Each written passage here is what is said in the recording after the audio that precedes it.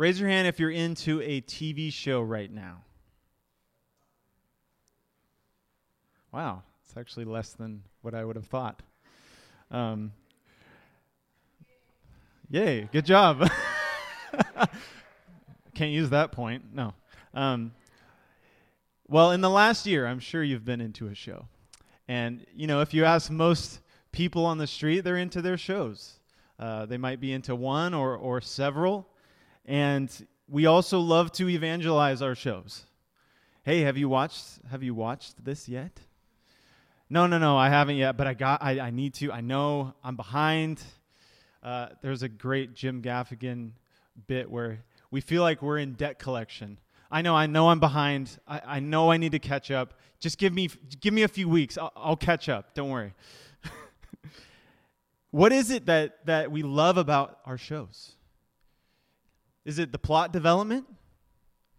For sure. Yeah, we all want to know how a ragtag gang of middle schoolers in 1980s Indiana is going to face a supernatural threat that emerges from a different dimension.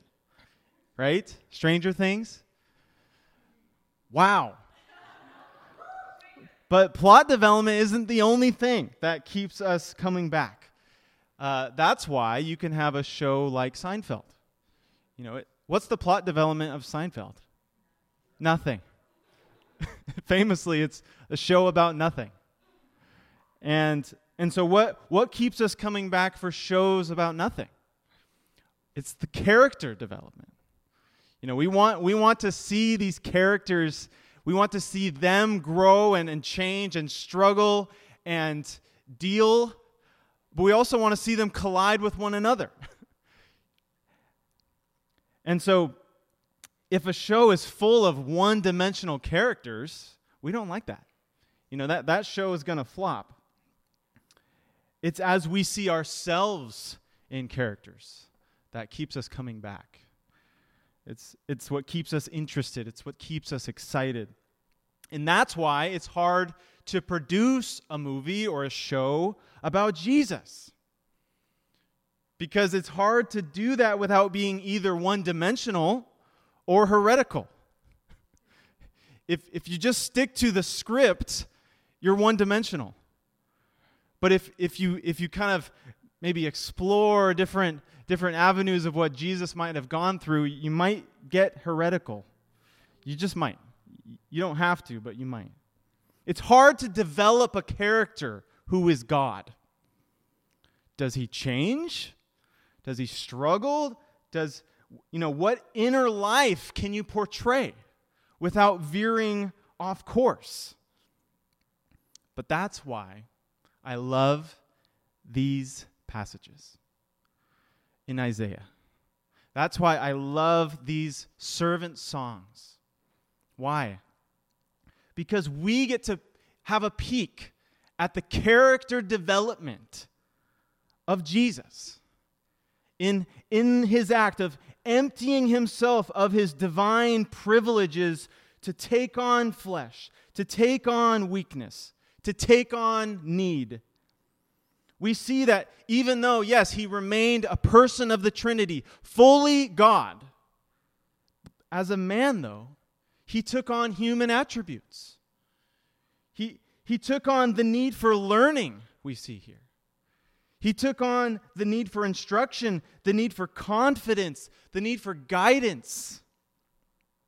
We can open to a passage from 7 centuries before Jesus came to earth as a man to learn details about his inner life, what he thought about, what he struggled with internally.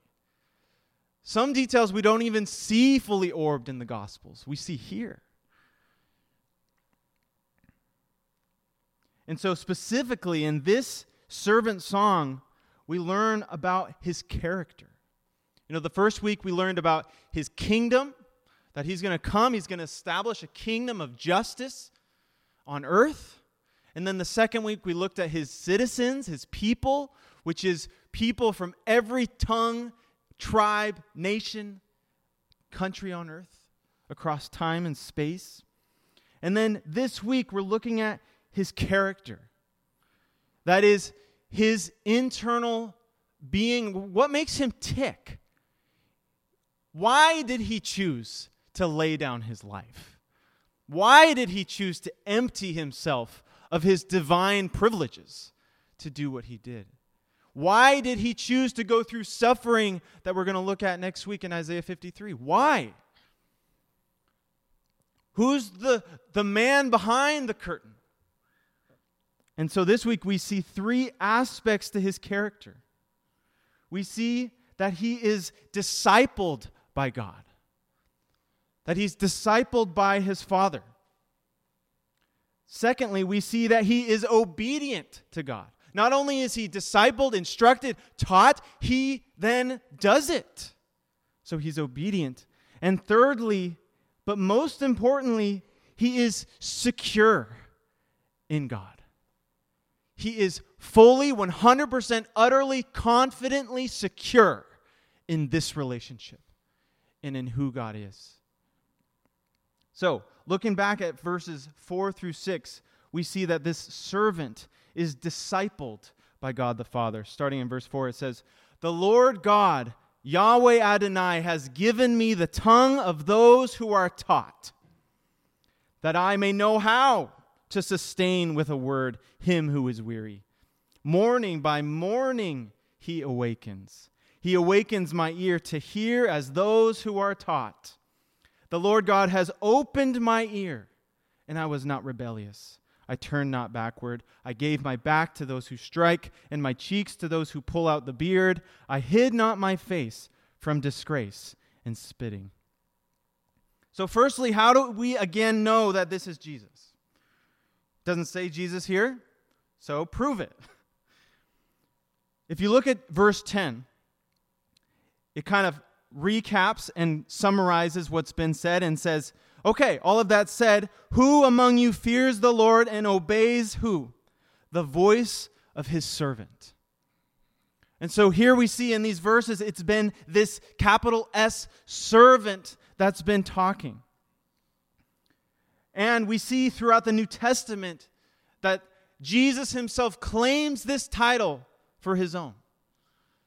And the rest of the New Testament writers attribute this role to him, the servant of the Lord, the ideal servant that would accomplish what the failed servant Israel couldn't do.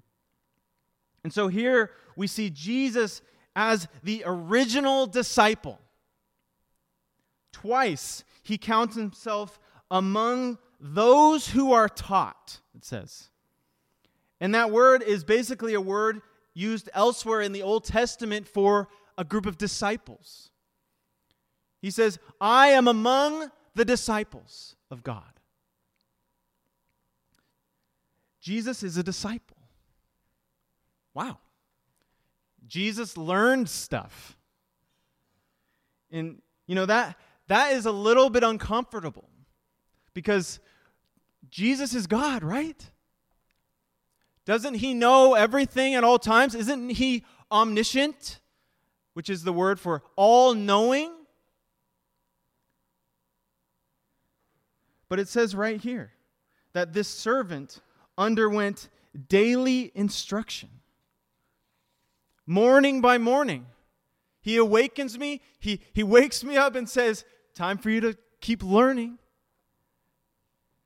And so Jesus, the eternal Son of God, he's been pre-existent with the Father for eternity. He has no beginning. But he, in some sense, and in some way that I'm not going to try and explain to you right now, laid down his omniscience, in some sense, for a time. In order to what? In order to be weak.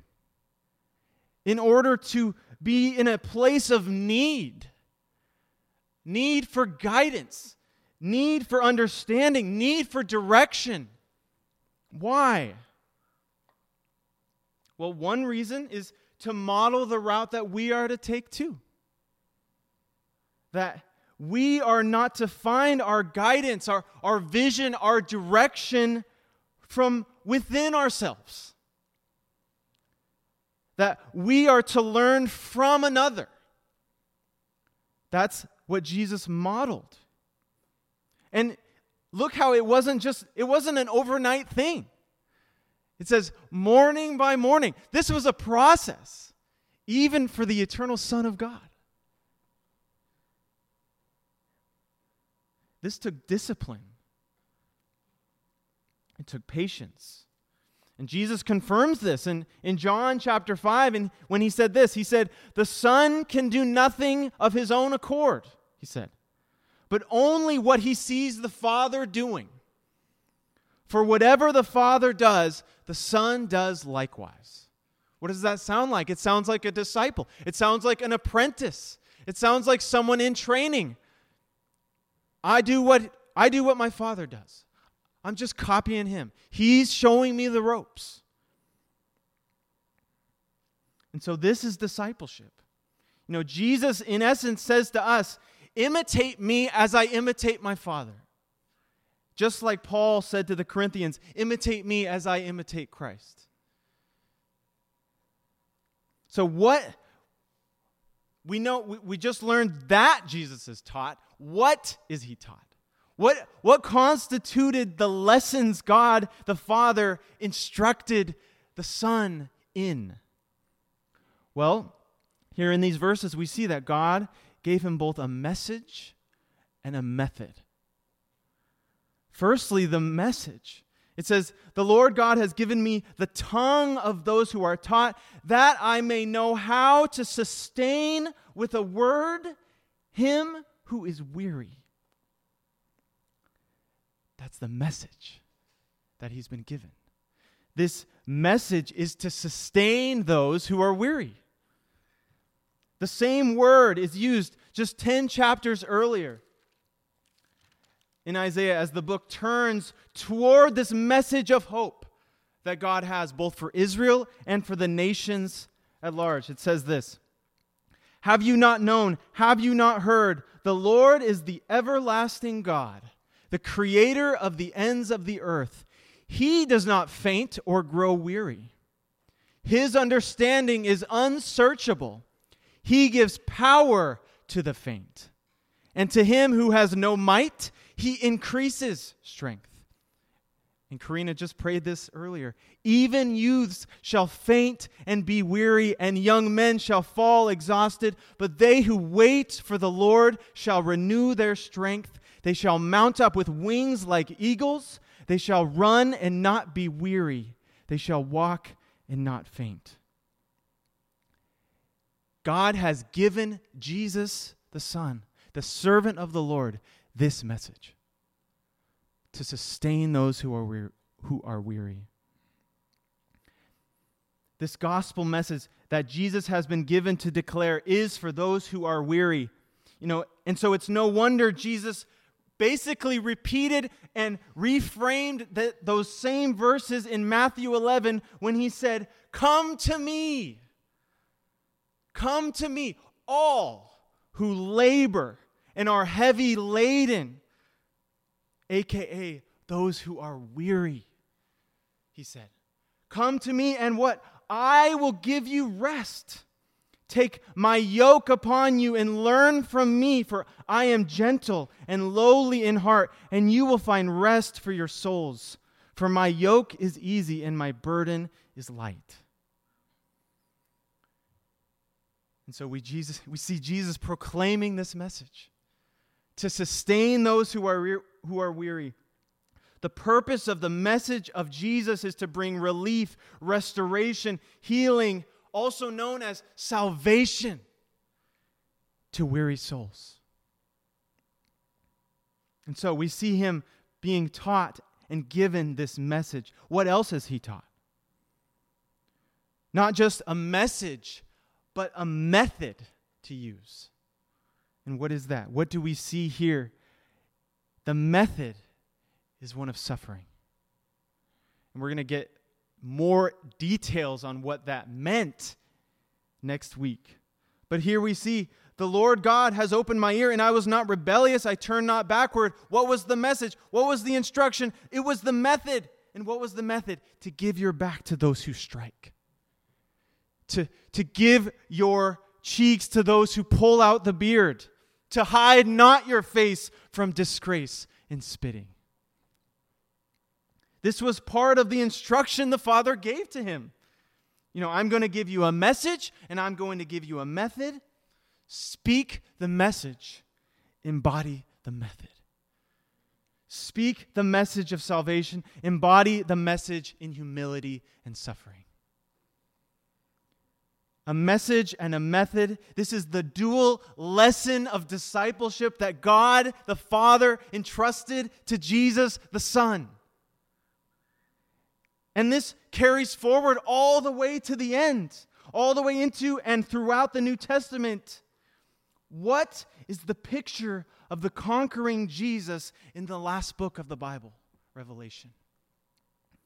Firstly, in chapter 5, John looks up into heaven, and who does he see on the throne? A slaughtered lamb.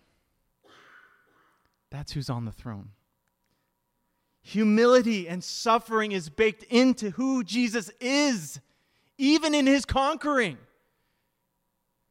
Second, when Jesus arrives on a white horse in Revelation 19 to conquer and to subjugate all peoples, how does he come?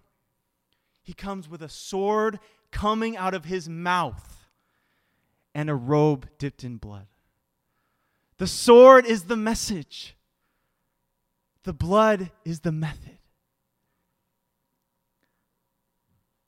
So after being instructed by the Father with this dual lesson of a message and a method, what does he do next? We see in verse 5, he's obedient. He does it. Looking at verse 5 again, the Lord God has opened my ear, and I was not rebellious. I turned not backward. In other words, I went through with it. I implemented it. I heard the instruction and I walked in it. Jesus put his learning to practice. He did it. A couple things to know about this obedience. It means, firstly, that he had a choice in the matter. That Jesus had a fork in the road here. To obey or not. To suffer or not. He took the fork in the road of obedience. He was not a helpless victim. Some people come against Christianity and say, that's just divine child abuse. The Father God sends his beloved child to die. What? But they mistake the fact that Jesus was fully aware and fully knew what he was getting into, and he decided to do it. He knew what he was doing. And he confirms this again in the Gospel of John. He says this, no one takes my life from me, but I lay it down of my own accord. I have authority, Jesus says, to lay it down. And I have authority to take it up again. I have received this charge from my Father. This is the upside down nature of the ways of God. That his most powerful, his conquering servant goes the way of suffering. One of the most, classic arguments against the existence of God, at least the Christian God, is this. How could an all-powerful, all-loving God allow pain and suffering in the world? It's a great question. It's a challenging question. It's one that Christians have wrestled with for centuries. And it's a valid question, especially for anyone who has faced significant suffering. The loss of a loved one, and all sorts of suffering that people in this world encounter, yourselves included. And there are all sorts of answers for this question. There's intellectual answers. There's heart answers. There's all sorts of helpful ways to process this. And one is that God wanted human beings to have the freedom to choose him, right? That he wanted us to have free will to say, I want God, or to say, I don't want him. To say, I'm going to do the right thing, or I'm not going to do the right thing. Or I want to love and honor God, or I don't want to. Because if you didn't have a choice, would it really be love? And that's a good answer. But here's an alternate question. Instead of saying, how could this type of God allow pain and suffering? We could ask this question: how does this all-loving and all-powerful God choose to use his love and power? And I see two ways here that he does it. That, firstly, in our lives, God is so powerful and so good and so loving that he can redeem and use even your suffering for your good and to glorify him. That he knows how to use circumstances, and he's so loving to you and powerful that he can use this horrible, difficult situation you're in to bring you further along in your character, in your relationships, in your ability to honor him. That's power. No other God or belief system can accomplish such a feat. A pastor named Ray Ortlund said, when we turn away from God-ordained hardship, we are rebelling against God and diminishing our own capacity to breathe life into others. I don't know about you, but some of the most clear paths that God has been guiding me on involve the most pain I've ever had. And yet, this is how he does his best work. He does it through pain. He does it through suffering. He does it through getting at the deepest core of our being that no one else can touch and do any good but him. And so he's so powerful and so loving that he can do that for you.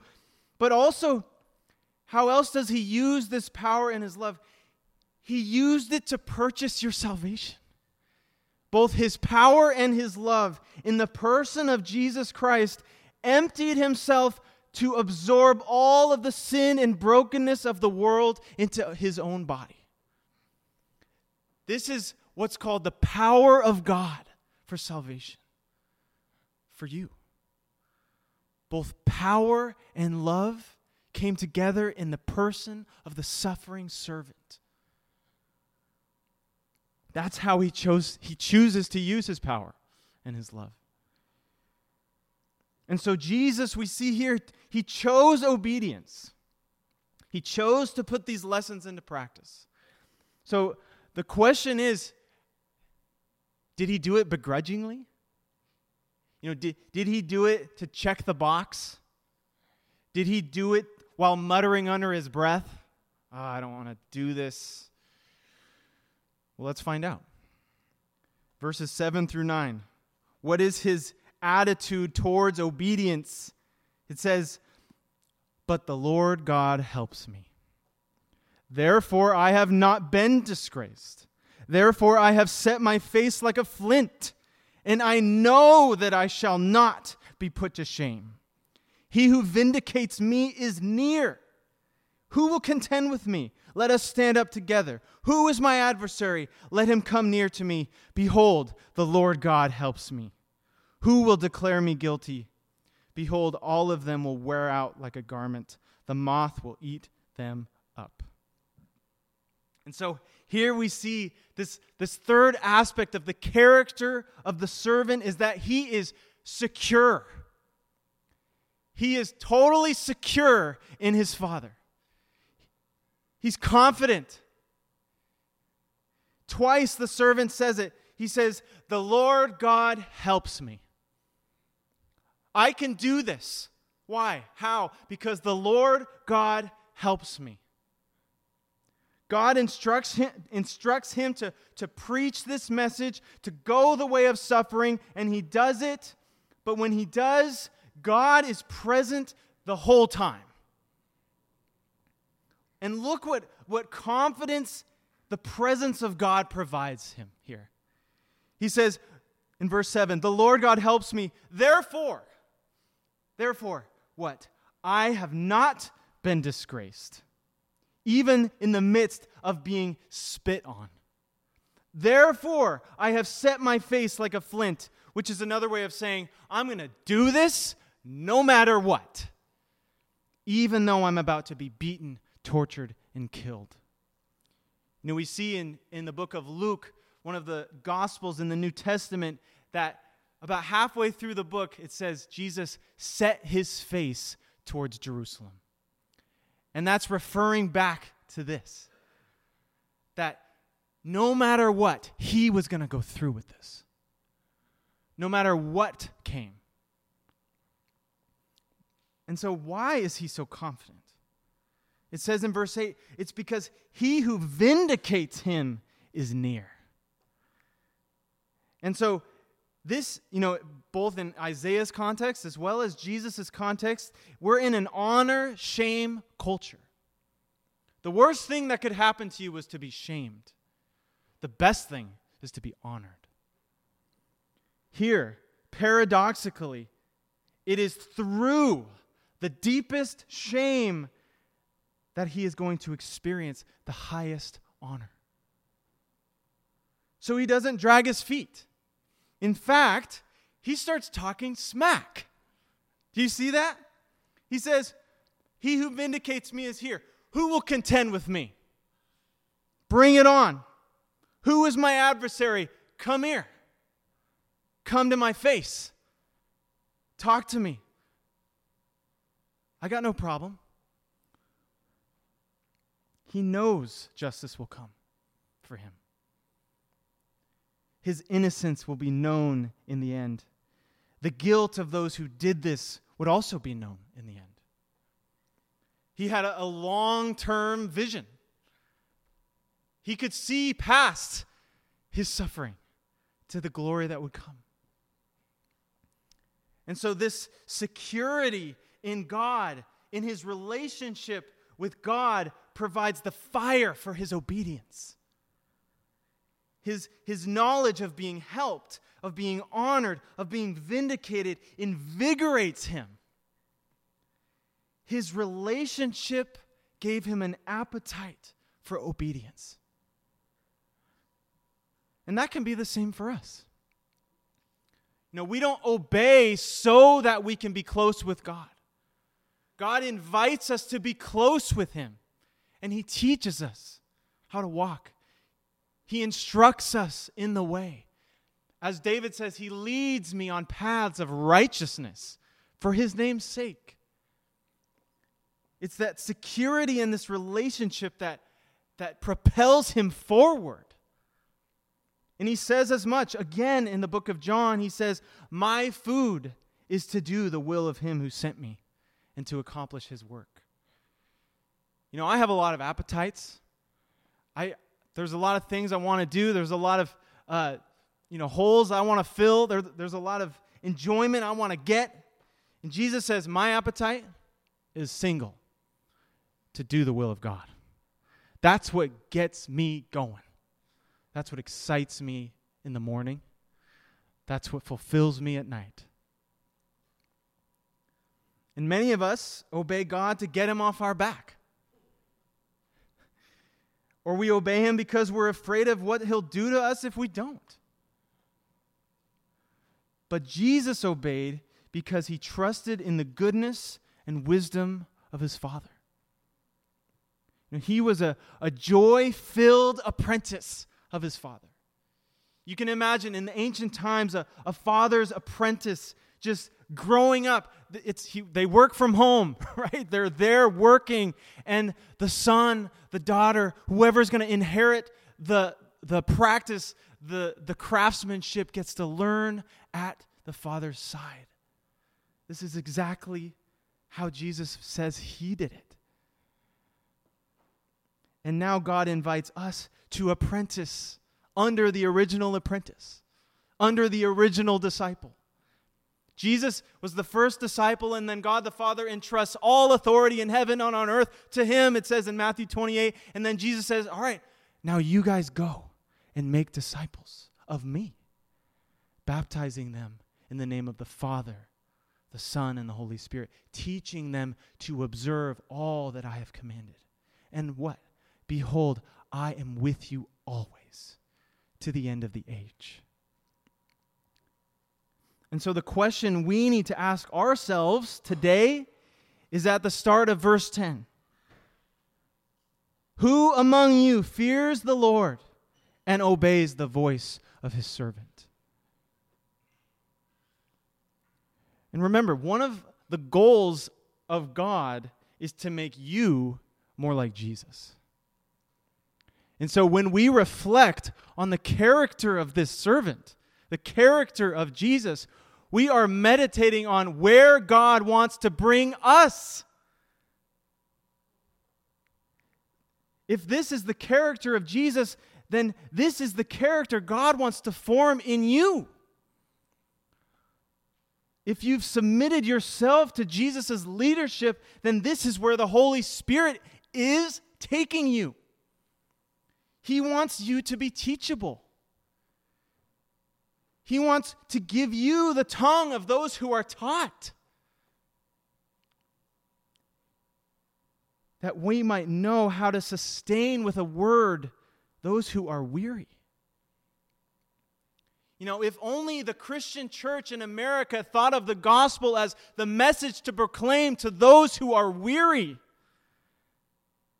because that is the message. The message is for those who are weary. And he wants us to be willing to be humbled and even to suffer for the sake of others. He doesn't want us just to take the message and go with it. He wants us to take the method. The message is cruciform. The method is cruciform. It's cross-shaped. But he wants us also to know who it is that is with us the whole time.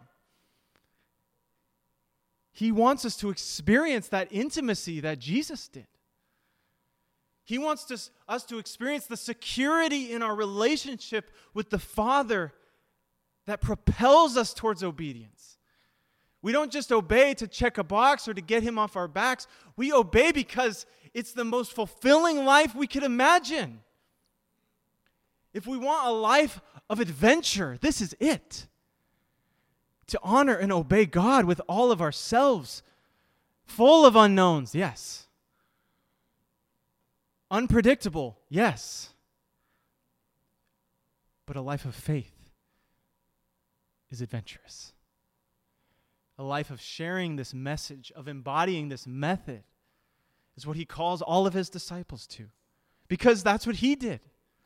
We're just trying to copy him, turns out. Today, Jesus has the same message and the same method. Now, we are called to imitate and represent him to this weary city.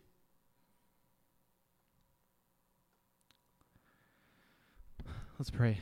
Lord, how should we, your people, respond to these words that describe our Savior? This is not an easy task. Holy Spirit, I ask that you'd convict and invite us to respond how you'd have each of us to respond. I'm going to give 2 minutes for silence. We're just going to keep it silent in here. And I want you to listen. Listen for what the Holy Spirit might want to be speaking to you through and because of his word. Through and because of the character of Christ. What specific way he wants to touch your life today. So let's all listen for that for these next couple minutes.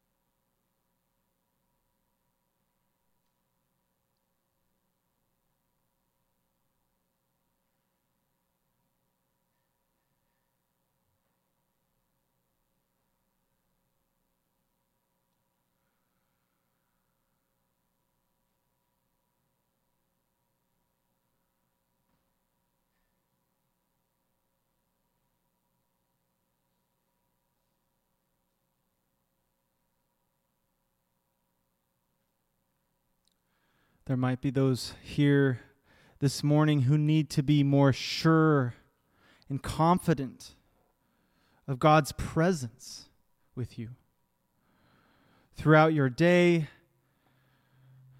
calling you, inviting you, encouraging you, directing you, loving you. Lord, for those who are in that place, who even though they've lived and believed even the message, that they're still weary, that they've been thinking of you as a taskmaster to appease versus a Father who desperately loves them. I pray that your Spirit would do this work in them today to fill them with your loving presence. Holy Spirit, to know the love of God and to bring glory to Jesus with their daily lives simply because they're a beloved child of God. That when they wake up in the morning, the first thing they don't think of is how behind they are, how lacking they are, how incompetent they are, how insecure they are, how worried they are, how anxious they are, but they wake up thinking of the good news that is you. That you are not just existent, but present. I pray that you would pour into them even right now by the power of your Holy Spirit.